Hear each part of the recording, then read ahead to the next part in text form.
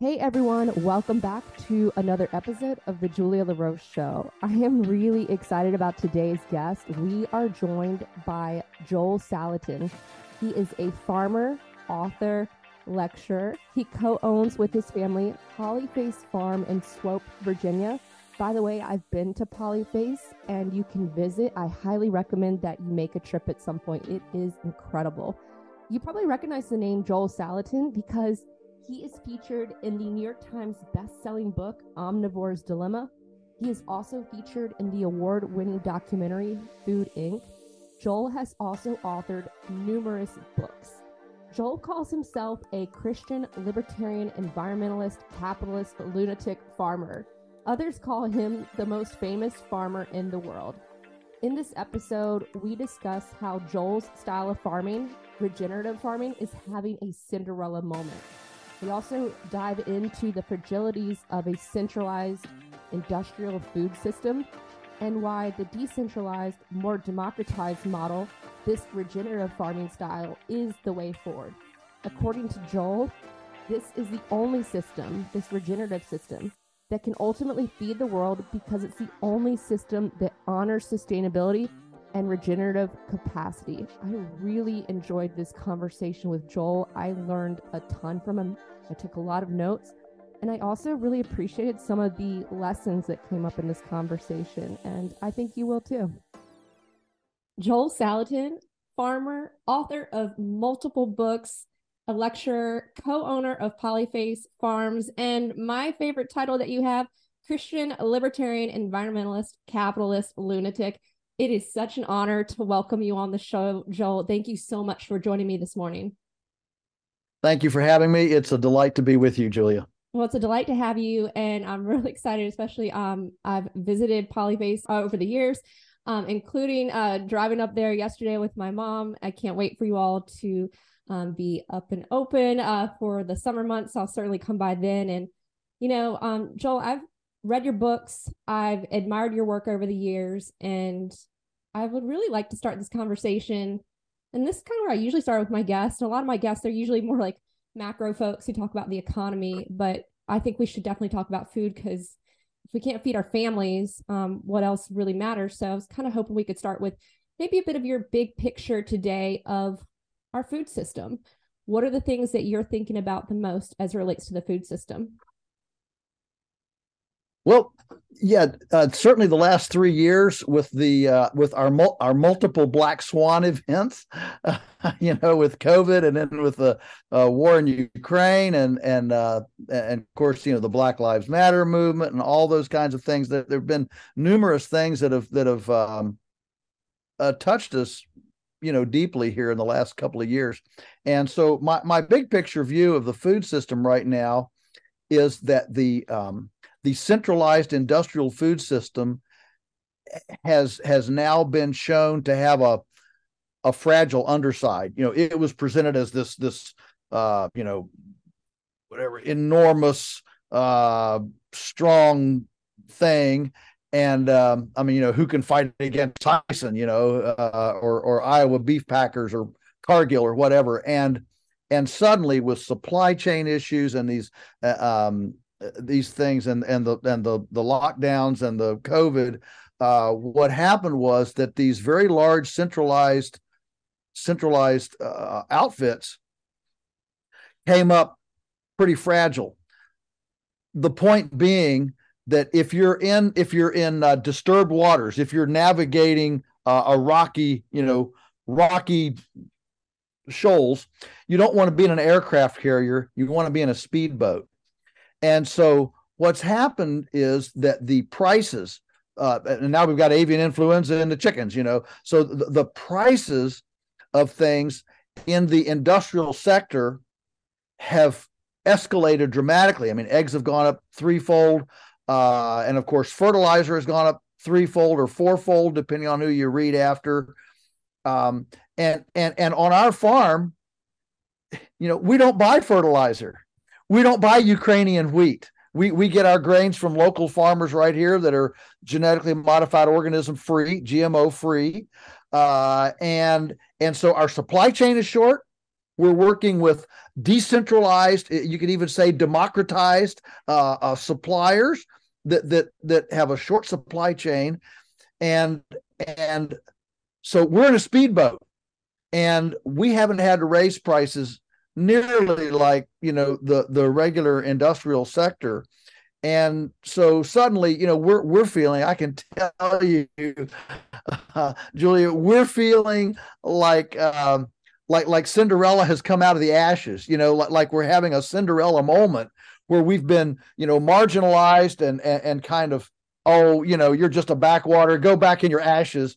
And suddenly the world is asking us to come to the ball because we have answers and we have resiliency that the big centralized industrial chemically oriented outfits don't have. And that's a very exciting thing. That is exciting. And I like that you're talking about Cinderella going on the ball and the resiliency. I think that's really important. And the theme of there's these centralized industrial players, and then you have this decentralized, more democratized model. And the thing that really stood out to me was I looked at the CPI report that came out for the month of January, and just like egg prices being up 8.5, I think it was 8.5%. I have to go check. And you're saying that you didn't have to raise your prices. I want to hear a bit more about that. As much. I'm sorry, as much, not as much. I mean, inflation. Look, costs are affecting us as well as anybody else. But when Tyson announced that they raised their beef prices 32% in 12 months, we only had to raise ours 10%, for example. So that's a significant difference. That is a huge difference.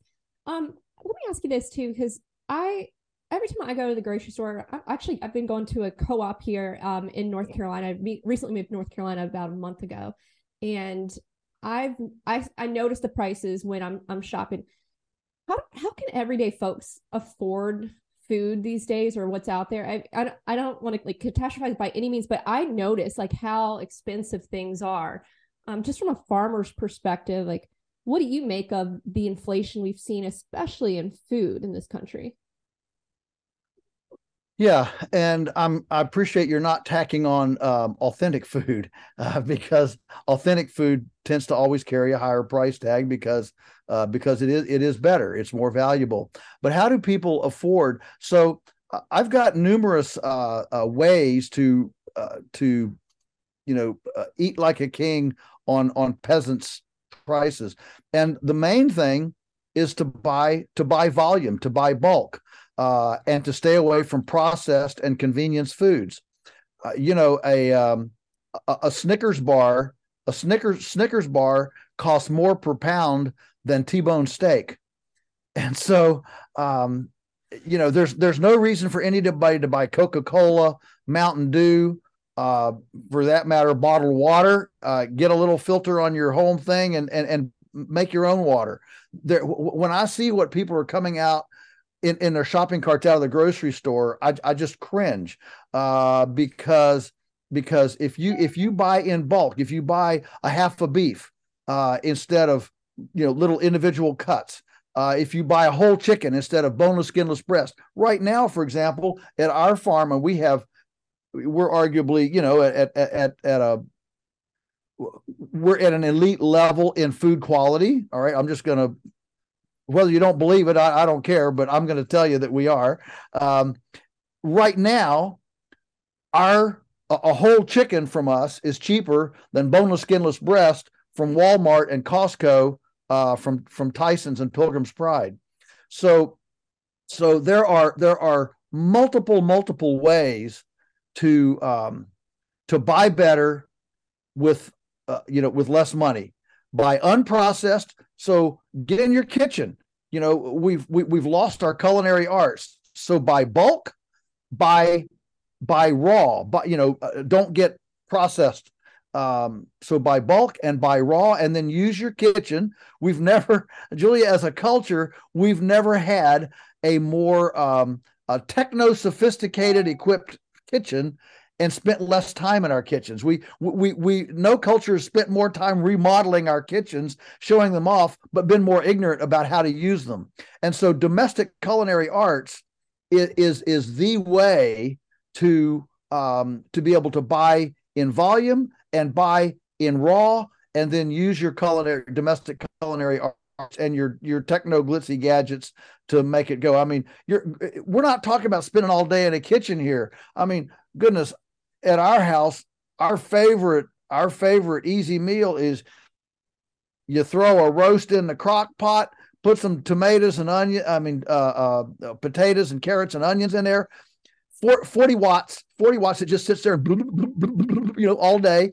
And you come home. And if you come home at 4 o'clock, 5 o'clock, 6 o'clock, 7 o'clock, 8 o'clock, it's always perfect, ready to eat on 40 watts a day. I mean, that is the ultimate, 10-minute. You can even put the meat in there frozen. Okay. And so there are cool gadgets and techniques to be able to duplicate great grandma's wonderful, kitchen outcomes, but without the time. You don't have to go to the spring to get water in a wooden bucket. You don't have to put wood in the stove to heat your, hot water. You can do time bake. You can do crock pots, Instapots, bread makers, ice cream makers. I mean, we got so many gadgets. You can make smoothies. You got blenders. Grandma would have given her eye teeth to have the kind of gadgets we have. So when I say domestic culinary arts, I'm not talking about spending 10 hours a day in the kitchen like grandma did or great grandma did. I'm talking about using our technology on traditional techniques to not have to pay the big food conglomerates to make frozen DiGiorno's pizza, squeezable Velveeta cheese, and Hot Pockets and Lunchables.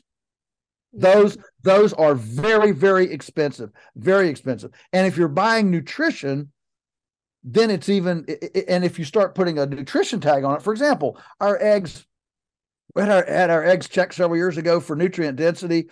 The USDA, the regular, on the nutrition label on eggs in the store is like 48 micrograms per egg of folic acid, which is really important for pregnant women, and our eggs measured 1,038 micrograms per egg. So when you start tagging nutrition to the cost, to the price, it also changes the narrative. Maybe it makes me think too, like how we've gotten so far away from where our food comes from over the years, and I guess how food and food production became more centralized. I guess like the question too is, how did we kind of get to where we are? Well, how did we get to where we are? Well, we were promised, it's a great question. And I've actually had a bit of a kind of a breakthrough in thought here just lately, kind of trying to connect the dots. And here's where I think we were promised for decades now that you don't have to participate in food. You don't have to know where it comes from. You don't know how to have to know how to cook it. You don't have to know how to prepare it. You don't have to know how to preserve it. You don't need a pantry. You don't need a larder. Just depend on Costco and Walmart. We'll take care of you, and that'll give you more time to go to football games, soccer practice, and movies, and Netflix, and play video games. And so we were promised this kind of, if you just let us take care of you, you will be freed up. You don't have to do chores anymore. You don't have to do these mundane drudgery foundations of life anymore. You go play. We'll take care of you. Enjoy your freedom. Well, here we are suddenly with empty store shelves, crippled supply chains, nutrient deficiency in foods, health crises, all sorts of issues. And suddenly, many of us are realizing, you know what? Those of us who continued to participate, who knew how to take a squash and turn it into a casserole from a squash, who continued to do kitchen chores, those of us who have done that and who kept our pantry and our freezer and bought in bulk and canned in the summer, maybe from our own garden or from stuff we bought in, bushels of green beans from the farmer's market. They'll give it to you at 20% discount by bulk. Okay. Those of us who have continued to participate in the system, we're the ones that are ultimately enjoying our freedom today, because we aren't entangled and dependent on nefarious agendas from corporate centralized agriculture and the inherent fragilities that entails. And so the epiphany is there is no freedom without participation. You can't abdicate historical participation in the food system and maintain security and stability in that food system. If you want liberty, stability, security in that system, you gotta get down off the bleachers and play the game. What are some like ways that folks can play the game? Like, let's say like they don't own farmland or whatnot. What are some of the practical ways that people can get involved, play the game, as you put it? Sure. So rather than asking for stuff at the supermarket, that's one of the most common things. How do we get your stuff in the supermarket? My answer is, why go to the supermarket? So I think that's where it starts. It starts with, okay, if we're going to have a parallel universe, if I'm going to build a stable, secure food system over here that's not subject to, Putin's invasion of Ukraine, to fertilizer prices and things like that, then I'm going to have to opt out. I'm going to have to opt out of that system. And so one of my favorite stories, I'll just tell you, people love stories. I'll tell you a story. I was speaking at a food conference up in Ontario at the University of Guelph in Guelph, Ontario. There was another lady with me there. She was a high-powered attorney, lived in Toronto in a 5th-story condominium, and she and her husband, she had a baby, all right? And so she looks at this baby, she says, whoa, what are we going to do? I mean, there's a life entrusted to our care. What are we going to do? And so the first thing they decided to do was breastfeed. I mean, that's like an ultimate independence thing, right? I'm not going to depend on centralized food concoctors and Enfamil and Similac. We're gonna breastfeed. So that was one way to disentangle from the system and have security. It's always the right temperature, always the right formula. So she decided to breastfeed. And they said, well, what else? What besides breastfeeding? Well, so they sat down and they decided. This has been about 20 years ago, but it's still just the greatest story. So they sat down and they decided, you know what? We're going to take 1 year. We're going to take all of our recreation and entertainment budget. We're not going to go on the Caribbean cruise. We're not going to go to the theater. We're not going to go to the opera. I mean, they were in Toronto. I mean, there was plenty of stuff to do. They said, we're going to take all of that time and money budget, and we're going to spend 1 year finding our food source, our integrity food sources. And so they did. So they visited farms, they went to local foodie groups, they went to farmers market, and so she and I were speaking at this thing at University of Guelph, and I'm watching her tell the students, here she is, living in Toronto, a 5th-floor condominium in the middle of the city, and she said, by the end of 1 year investment, we had a pantry that had no barcodes. And I sat there and I just wanted to stand up and salute and say, wow, that's pretty cool. That if somebody like that can, in that situation, and a professional career family with a little baby, if they can pull that off, then what's my excuse? What's my problem? And so anyway, I just present that story to encourage people, to encourage that the biggest lie that anybody hears is, well, you can have a different outcome, but you don't have to make any changes. And the Chinese have a proverb that says if you continue going the way you're going, you're going to end up where you're headed. And so if you want a different outcome, I mean, that's Einstein's definition of insanity, right? Doing the same thing over and over and hoping for a different result. And so if you want a different result, if you want healthier food, if you want cheaper food, if you want to live like royalty on peasants' costs, then you're going to have to get in the game yourself, and you can't just expect Costco and Walmart and Kroger to what to understand your needs. No, they're ultimately trying to present stuff as cheap as it can be, and they don't care about soil erosion. They don't care. Nobody at Kroger or Walmart asks, "Oh, I wonder if this food is building soil or eroding soil." Nobody asks. They don't ask, "I wonder if this food is actually nutrient dense or nutrient deficient." They don't ask that. It's all about homogeneity, non-differentiation, and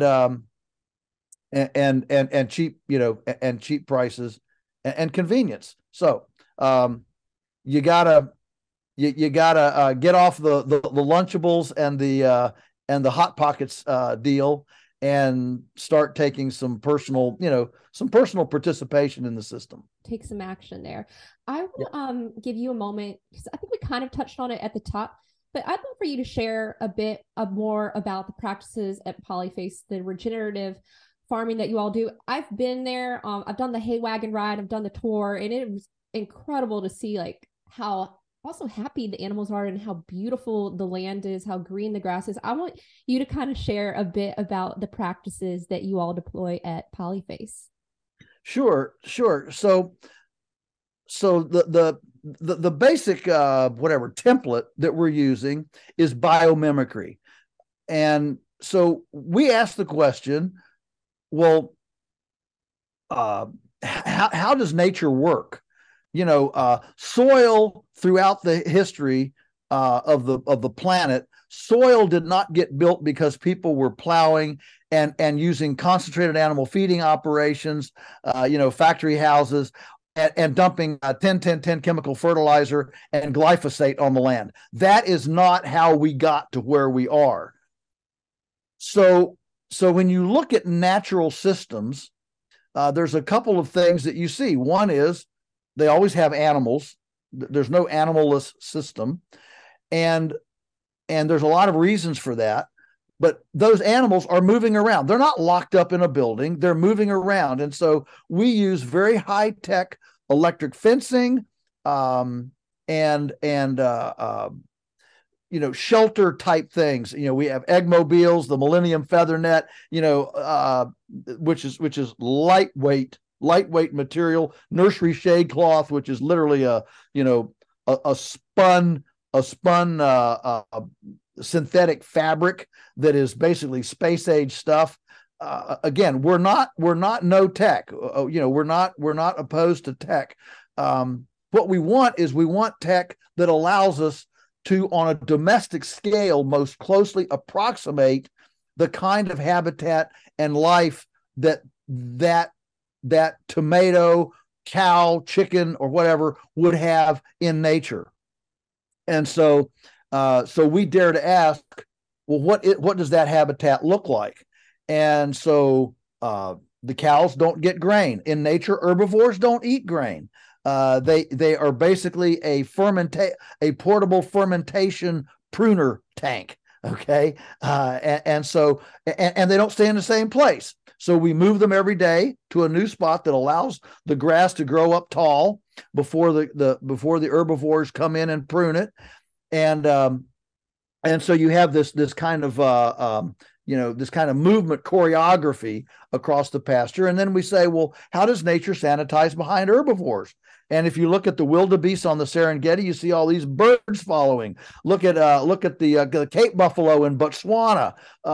Birds are sitting on the rhinos, the egrets on the rhino's nose, and the birds they're scattering the dung. And so we follow the cows with an eggmobile, so the chickens can go out and scratch through the dung, eat out the fly larvae, spread the dung out on the pasture for fertilization, and enhance the pasture. And then, our broiler chickens, rather than being confined in a house, they're in portable shelters out on pasture where they can eat, fresh grass. There's no smell, there's no flies, and they get fresh air, fresh sunshine. I mean, these are things that are deprived from 99% of the chickens in the U.S. They don't have fresh air, they don't have sunshine, they don't have exercise, and they certainly don't have green grass. And so that's an important thing to remember here as we head into, high path avian influenza. So the whole point is to develop a habitat that allows the chicken to fully express its chickenness, the cow its cowness, the pig its pigness, and happy animals in a habitat that honors and respects their physiological distinctiveness.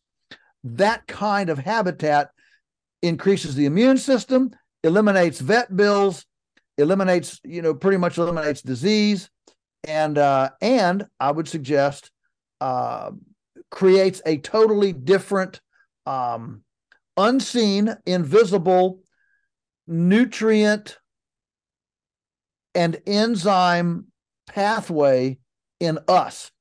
If we consistently disrespect and do violence to our food, what will it do to us?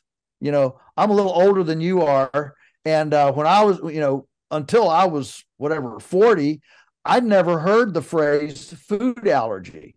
If moms wanted to get together and have a birthday party for little Sarah, who just turned 3 years old, they just invited other moms and come have a birthday party. Now, all the moms have to spend 3 hours on the phone finding out, who's got allergies, what can I serve, what I can't serve, and so this is simply a result of us doing abusing and doing violence against our food. And when you fight nature, nature tends to fight back. And so things are on pasture, our fertility is compost, and everything moves, and it's all about trying to mimic the way those kinds of animals are in nature. And I can also just attest to this. Like you mentioned, it doesn't smell. Facts. It does not smell. I've been there twice now, and I've driven by like in other parts of the state where you drive by like the factory chicken house. You can just smell it from like your car as you're driving by, and like, I think, and also you can see the contentment of the animals on Polyface. It's so palpable when you're there. And I want to ask you, do you think like your process, can it be done at scale? And the follow on is, what would be some of the bigger unlocks if we could do that at scale? Could we feed the country on this model at scale? Sure. That is the most common question I get asked around the world is, oh, that sounds warm and fuzzy, and I like your poetry, but ultimately, can it feed the world? And I will tell you this, not only can it feed the world, it's the only system that ultimately can feed the world, because it's the only system that actually honors sustainability and regenerative capacity within the system. I mean, the history of civilization is riddled with environmental degradation. Basically, every desert in the world is man-made. And so, the collapse of Greece, the collapse of Rome, the collapse of the Chinese dynasty, the collapse of the Mongol dynasty, these all followed soil degradation. The Aztec and the Inca, all that followed environmental degradation and not keeping things up. So, can it scale? Yes, it absolutely can scale. So but here's the difference. Instead of scaling by centralization, so in the industry, let's just take chickens. We got to where we could have 1,000 in a house, and then 2,000, and then 15,000, and then 20,000. And that scale becomes, the houses get bigger, the centralization becomes bigger. So we believe in scale not by centralization, but by decentralization. So instead of having scale by a centralized mega facility, what we would see in scale is duplicating our farm, 100,000 times, and you get the same production, but it's spread out. It's decentralized. We could even say it's democratized. across the landscape. I'll ask you this, Julia. Let me ask you this. In the spring of 2020 and during the year of 2020, if instead of having 300 5,000 employee mega processing facilities around the country, where all the food funnels through these 300 mega processing facilities, if instead of that, we had 300,000 50 employee community scale processing facilities around the country, would we have had as big a hiccup in the food system as we did? And I would suggest, well, you can answer if you want. I would say I don't think we would. Yeah. Intuitively, your heart says absolutely. If we had 300,000 scattered all, I'm talking about abattoirs, dairy processors, making yogurt, tomato soup processors. Okay. Juice makers. All right. If instead of having 300 mega ones of those, we had 300,000. There, intuitively, you know that spreading it out and democratizing it creates more resilience and more forgiveness from shocks within the system. And so our I can tell you this, our production per square foot, per square yard, per acre, whatever, is way above the industry, because we stack. The same acre that grows grass for the cows houses the chickens, houses the turkeys, houses the egg mobiles, okay, with the laying chickens. And so we're stacking. We're not doing monospeciation. Because of that, we actually get more production per acre. So even the pigs in the woods, where we run the pigs through the woods, think about the number of forests around the country that could benefit from pigs. We don't have fire here on the East Coast. We don't have that tool, but we do have pigs and electric fence, and our forests are struggling due to a lack of exercise. We need ecological exercise just like we need physical exercise. And so here we are, stagnating our ecology, in our state forests, our national forests, and things like that. They desperately need, some disturbance. I mean, Virginia Tech Forestry Department will tell you that, we're losing our oak trees because there's no disturbance anymore. Well, but instead of fire, let's run pigs through them, let the pigs eat the acorns that we're just wasting, and have some disturbance. We'll save our oak trees, and we can grow the pigs, and you don't have to have a Smithfield confinement house at all. There is not one single reason for a single confinement house in the world. And if anybody thinks that we need chemical fertilizers to maintain fertility, I want you to think about this. Right now, the biological approach is spinning circles. It's spinning circles around what the chemical approach can do. The truth is, and I can go into the history of it, but I know you want to move on. Oh no, this is great. Honestly, Joel, this is fantastic. You can keep going. Okay, all right. Here's a little 1 minute history lesson. So in the early 1900s, the world thought we were going to starve. Remember Malthus? Malthus came out with his thing that we were all going to starve, and so there were two schools of thought. One was that food is fundamentally biological, life is fundamentally biological, and the other is that life is fundamentally mechanical. And of course, that came from Justus von Liebig, who in 1837 in Austria with his vacuum tubes showed the world that everything that's living is just a reconfiguration of nitrogen, potassium, and phosphorus.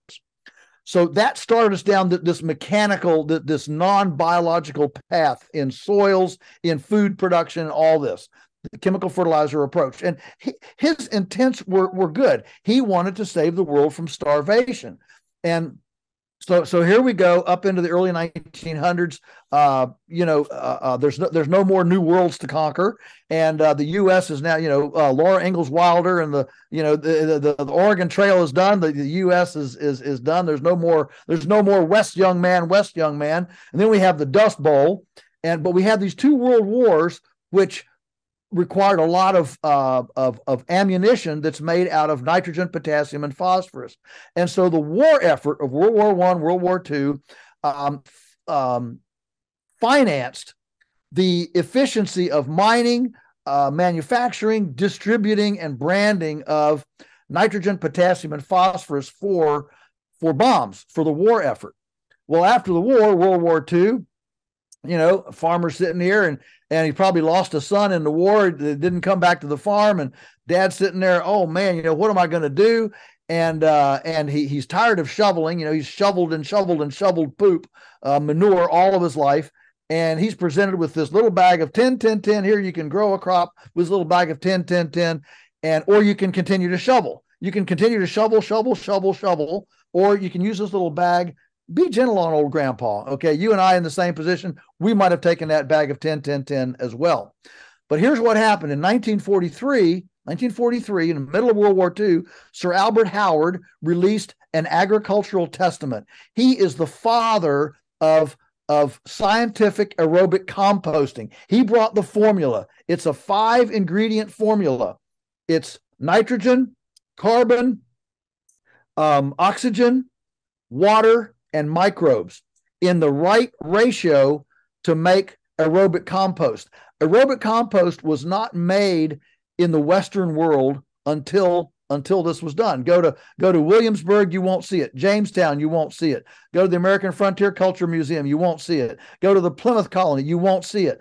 They weren't doing compost at that time. Sir Albert Howard brought that to the world in 1943. The problem was it involved the carbon. It acknowledged that all soil development and fertility comes from decomposing carbon, decomposing vegetable matter, biomass. Okay, sun grows plants decompose, or they're digested, and you get soil. All right, but the problem was we didn't have the infrastructure to metabolize that scientific discovery. We needed efficient carbon handling. We needed a chainsaw, a front end loader, a chipper, a PTO manure spreader. There were really critical pieces of infrastructure that would get us away, that would allow us to do a carbon economy without shoveling by hand. And it took 20 years. The chainsaw was not developed until 1957. As we know, the modern chainsaw was not finalized until 1957. So it took roughly 20 years for the infrastructure to metabolize a carbon cycle, a true on-farm carbon cycle that mimicked nature's carbon cycle. It took 20 years to develop that.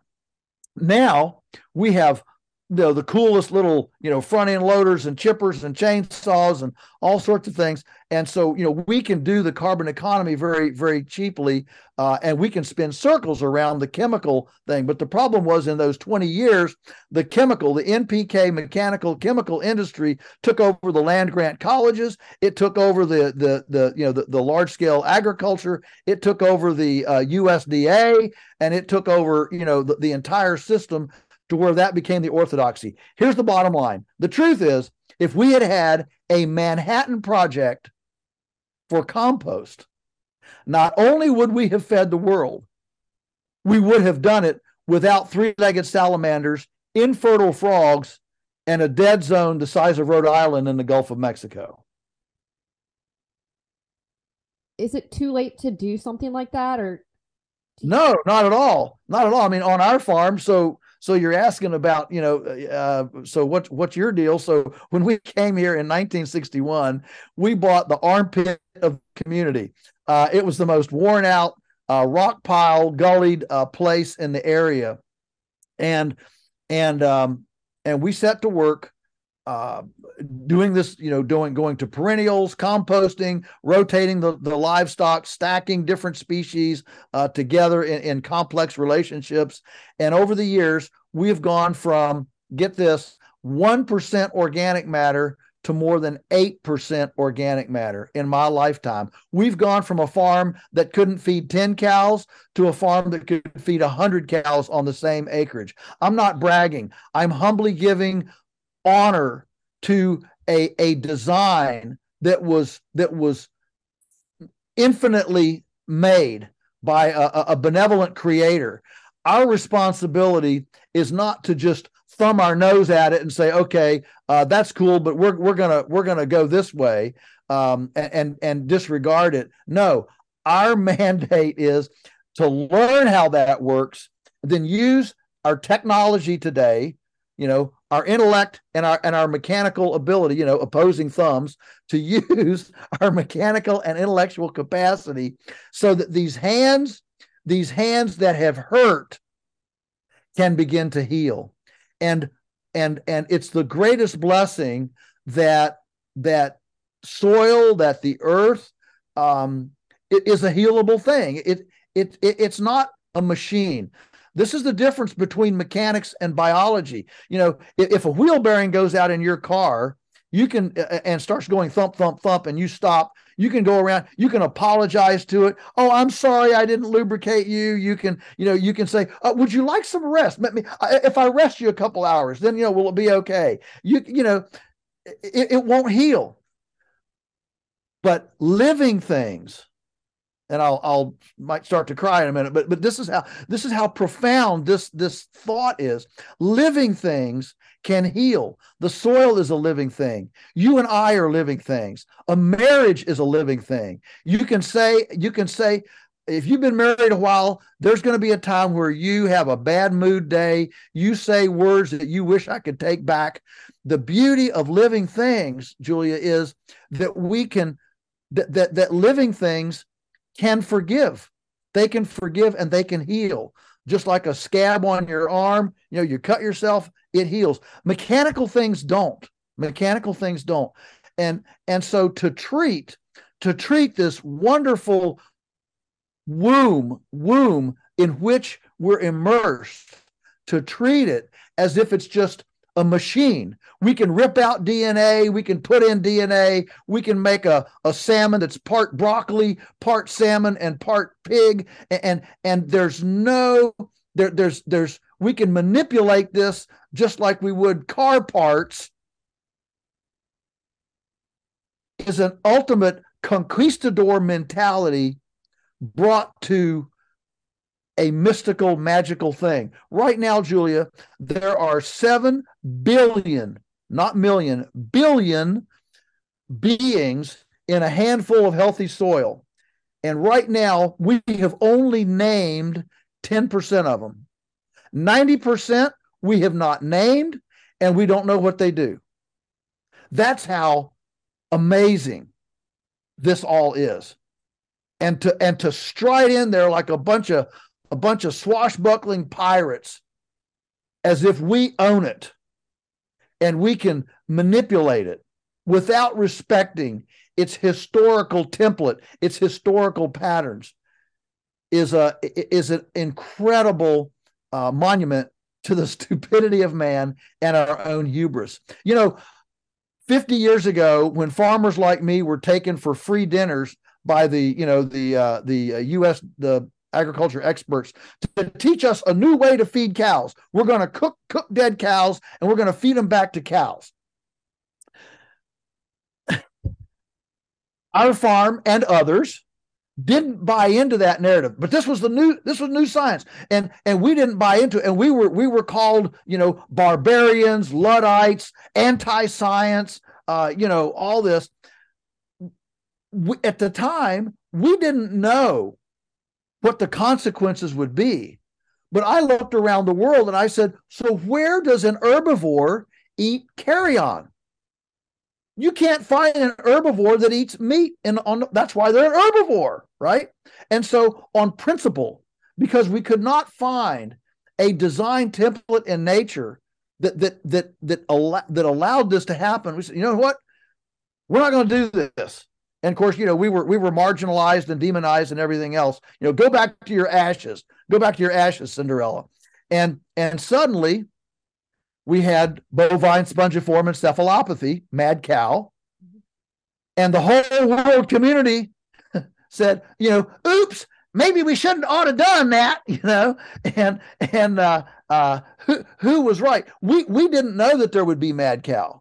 All we knew was this is a violation of life principle. That's all we needed to know, and that was enough.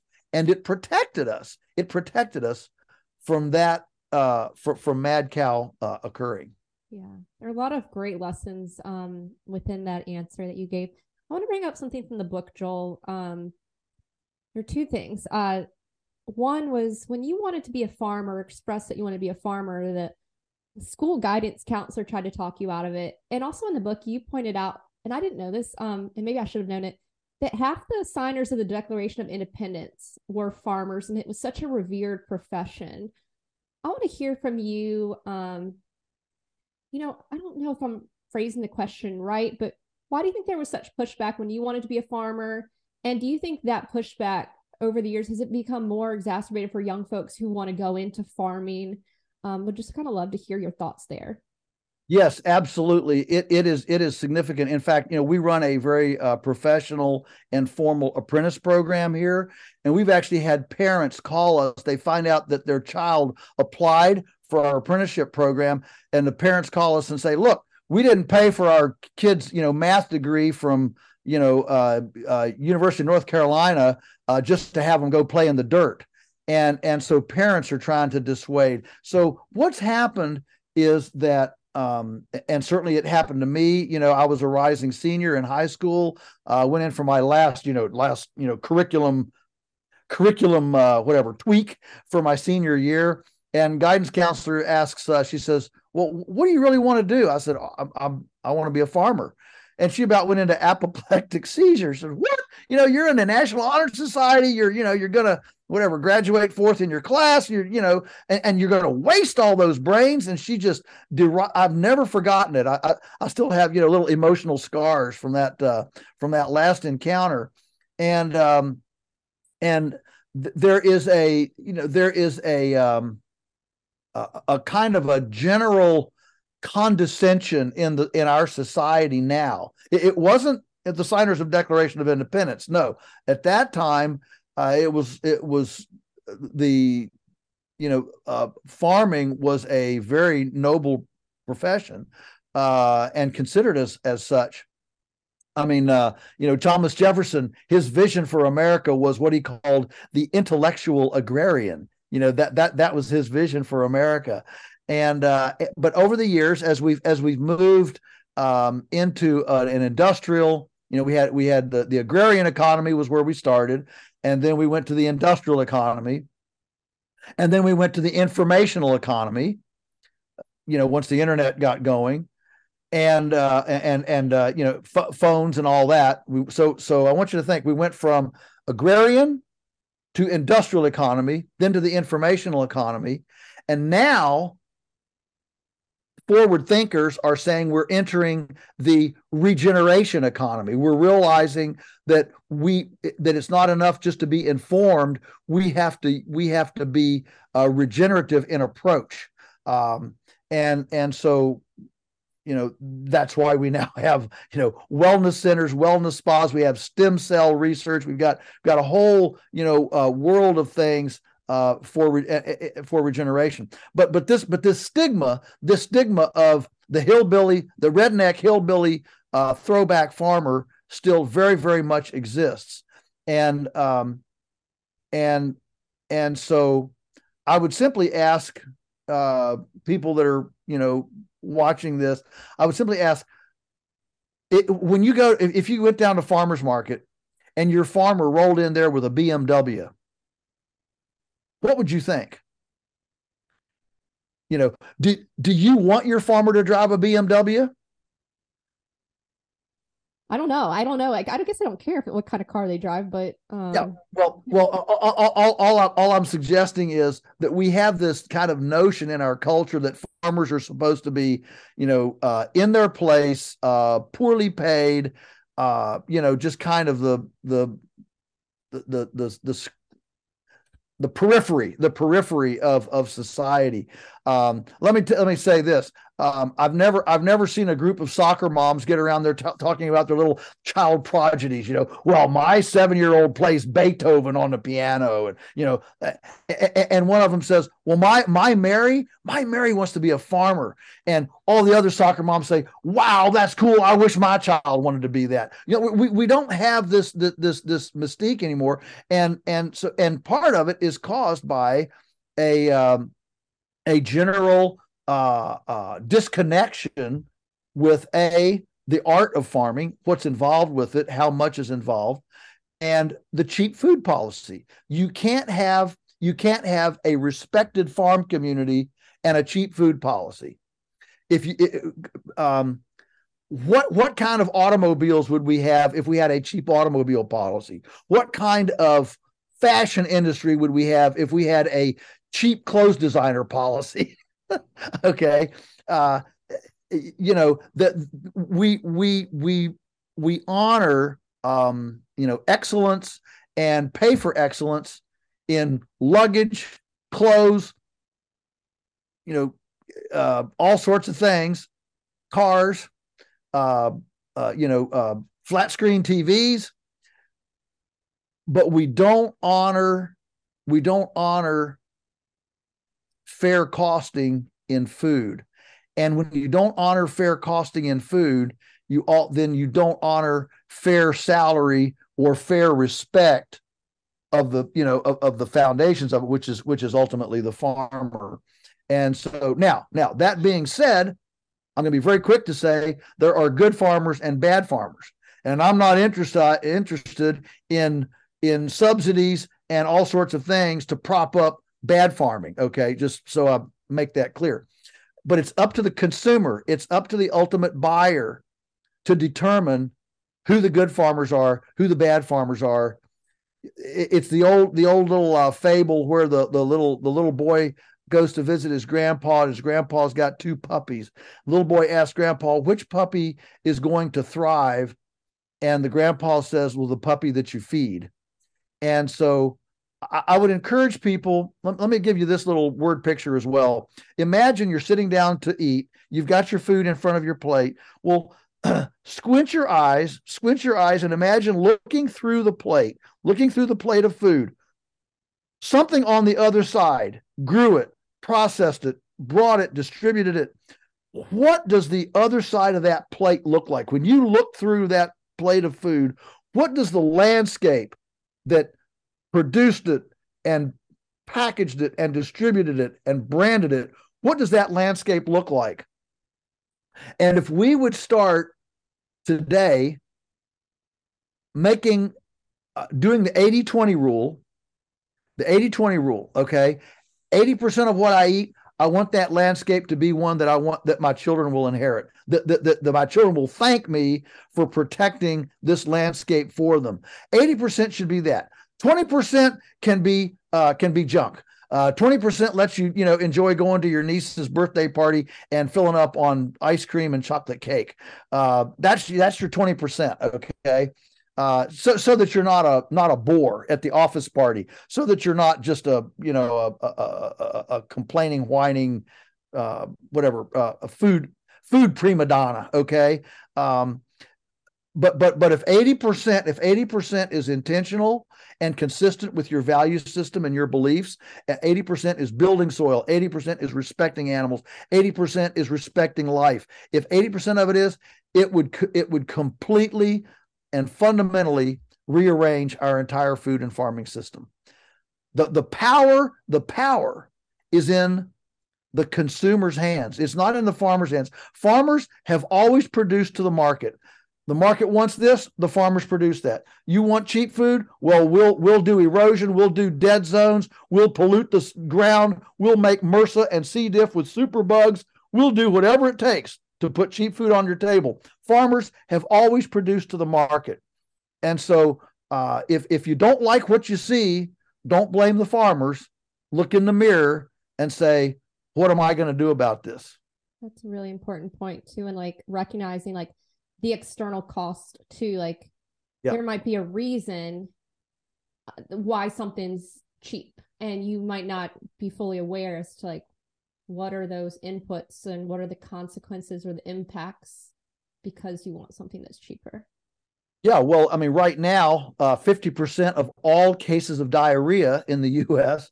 Are caused by foodborne, bacteria. Uh, and so the question is, well, what's a case of diarrhea worth? Who's paying for that? We can make a joke about it, but the same thing is true with superbugs. I mean, MRSA and C. diff in the hospital are superbugs that were created by subtherapeutic antibiotic use in factory farming to be able to grow animals faster, fatter, bigger, cheaper. And when you have those very selfish or short-term, short-term goals, you're going to suffer long-term consequences. And the beauty of life is that it is very forgiving. I mean, you don't always, how many of us know smokers, that smoke all their life and they get into their 70s and, they seem to be getting along okay. We don't know what each of our limitations are. We don't know where the tipping points are. Nature is very, very forgiving, but eventually nature will bat last, and there is a balance sheet, a reckoning to come. And so we need to take the long view. I mean, when we do things around here, we ask the question, what does this look like in 500 years? We're not even asking 5 years. What would this look like in 500 years? And you're looking at that long horizon. Yeah. I'm going to try to squeeze in 2 more questions in it. Again, it's been such an honor having you on, and you are so full of wisdom, and it's just such a delight to talk to you.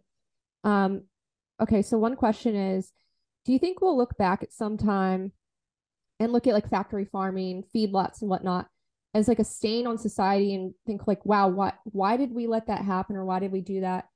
Or are you less optimistic that we'll move past that kind of model? Do you think there will be a reckoning of that model? Oh boy, I would love to hope so, but what I see is just more cleverness. I mean, now we're now investing millions and millions in mRNA vaccines. So what happened was that the consumer pushback for subtherapeutic antibiotic use in livestock made it a little more difficult for farmers to get antibiotics. Now you have to get them through a veterinarian. You used to be able to just go into the farm store and get them off a shelf.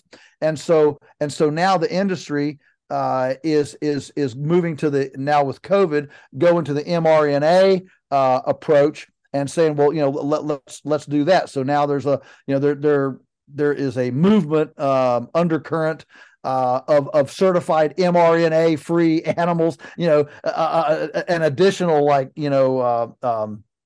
parallel universe being built in the system. Our animals haven't had mRNA vaccines. So what I see, and of course we've got Bill Gates heavily invested in Impossible Burgers and Beyond Beef and lab meat, fake meat. I mean, what I see, look, long term, yes, there are natural principles that will absolutely be verified, affirmed, exonerated, long term. But where I see us heading right now is the same direction we're doing, just trying to be more clever. The thing people have to understand is viruses, pathogens, these things, they do everything we do in life in literally sometimes an hour. In other words, they're birthed, they find a mate, they marry, they have kids, they go to kindergarten, and they live and die in an hour. And we think that we're clever enough to outsmart them faster than they can adapt. It doesn't make sense. It just doesn't make sense. These things do generational adaptation in a day. And I don't care how much invested you are in pharmaceuticals and everything else, we are not going to be able to stay ahead of those. So what we have to do is build immune systems in our tomatoes, build immune systems in our pigs, our chickens. And so ultimately, long range, yes, I think we will look back, because we'll have to. This will run its course. This will run its course. Now, how many people will die? How many people will get sick? How many people will have food allergies and things? Until then, I have no clue. But if you're going to put your faith on a racehorse, if you're going to bet on a racehorse, are you going to bet on the racehorse that's just won 10 races, or are you going to put your bet on a completely unproven, untried horse that doesn't even look like and run like the one that's run 10 races? I'm going to put mine on the one that's run 10 races. The fact is, herbivores have been eating grass. Chickens have been out in smaller flocks and more natural settings. Pigs have been in the woods, and they've been in the soil, and they've been doing things. Tomatoes have not been fed 10 chemical fertilizers. They've been fed soil compost, decomposing material. Those patterns, that's the racehorse that has stood the test of time, and it's going to ultimately win the race. How long it takes humanity to understand that's the horse you want to bet on is anybody's guess. And I have no idea what's going to be between today and that day. And my final question for you, I read, folks, this ain't normal, a farmer's advice for happier hens, healthier people, and a better world. And one of the things I love, and I've seen it on your farm, is the chickenness of the chicken, the pigness of the pig. I don't know if you say the cowness of the cow. But my final question for you is, what about the humanness of the human? What do you think that means, or what does that look like? It's a great question, and I would start the answer simply by saying that you can't have the humanness of the human until you start with the pigness of the pig. The honoring the pigness of the pig creates an ethical, moral, a philosophical, a didactic platform, a skeleton, if you will, that then informs how we view the Tomness of Tom and the merriness of Mary. If we're going to have a society that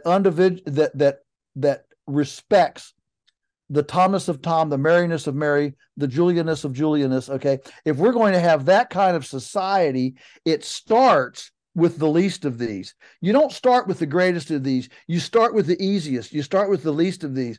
And so what that means is a society that allows self-expression. It doesn't censor you when you step out of bounds a little bit.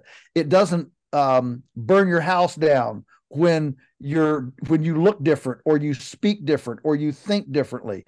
In a lot of ways, the humanness of the human is the ultimate freedom. It's the expression. It's my ability to express my distinctiveness. I mean, we talk about diversity, we talk about distinctives within the plant and animal community and ecology, and so humanness of the human is wound up in that distinctive expression of an individual, and it means that we don't demonize a culture because it looks different than us. If we want to take on that we respect and honor cultures that, I've been on places where they don't allow land ownership. There's all sorts of different ways to distribute land. And, I grew up, red-blooded American. I thought, oh yeah, we got to have property, personal ownership of property. Well, I've been in some cultures now in my life that have some pretty decent outcomes where you actually don't own land. And we're out of time, and I won't go into that. But all I'm suggesting is to appreciate cultural diversity, personal diversity, and truly appreciate it. When Peter Bain wrote the permaculture, the urban permaculture handbook, he had this one profound statement in there that I'll never forget. He said, in times of epochal change, the most important thing to preserve is the ability to think and act differently. because that's where innovation comes from. That's where creative energy comes from. That's where solutions come from. And we have to respect and honor. I just spent a week in Israel doing workshops with farmers there, and I got a lot of pushback from them. It's a very different situation, and I one of my preface kind of introductory things to lay context. What is your first response when somebody comes with a new idea? Is your first response to say, "Oh, that guy's a jerk nut, doesn't know anything," or is your first response, "Huh, that's interesting. Tell me more"? And that tells a lot about our own confidence and our own ability to interact with things that might be a little different than us. I love it. Joel, do you want to let folks know about like visiting Polyface or anything that you want to share, or books they can pick up, or where they can learn more before we go? Sure. So we have a website. I don't have a personal website. I'm completely a Luddite off of social media. I mean, I don't even have a look. Here's my phone. I love it. Flip phone. Okay. But everything is through Polyface Farms, Polyface. If you just Google in Poly, it'll probably pop up Polyface Farms. The website is very comprehensive. You can buy food. We ship nationwide. If you don't know where to start with us until you can find your local farmer. That's fine. We love doing that. And I've written 15 books. You can get those. You can come to, we do gatherings here at the farm, informational gatherings, wellness gatherings, even economic wellness gatherings, all sorts of things. We're introducing Jairo Restrepo from Colombia to the U.S. this summer. He's the world's leader in bioferts, where in your backyard you go to the woods and get some fungi and you percolate it in a tea, and you make your own called biofertilizer. Bioferts. He's the number one guru in the country, the world, and we're introducing him to the U.S. here this summer. So there's a lot going on here. Come visit, and if you want to, visit with me on one of my, I do a lot of speaking and presentations around the world, actually, and so if you have friends and you say, "Hey, you want to go hear this guy?" I'll see you there around the bend. So it's all on the website, polyfacefarms.com. Spend some time there. There's a lot of information. I love it. Well, Joel Salatin, has been an absolute honor and treat having you on the show. I am so grateful for you, and thank you for being so generous with your time and your ideas. Really appreciate you taking the time. Thanks, Joel Salatin. Thank you for having me. Hey everyone, I really hope you enjoyed that video. Be sure to hit that like button, the subscribe, and that bell so you won't miss any new videos.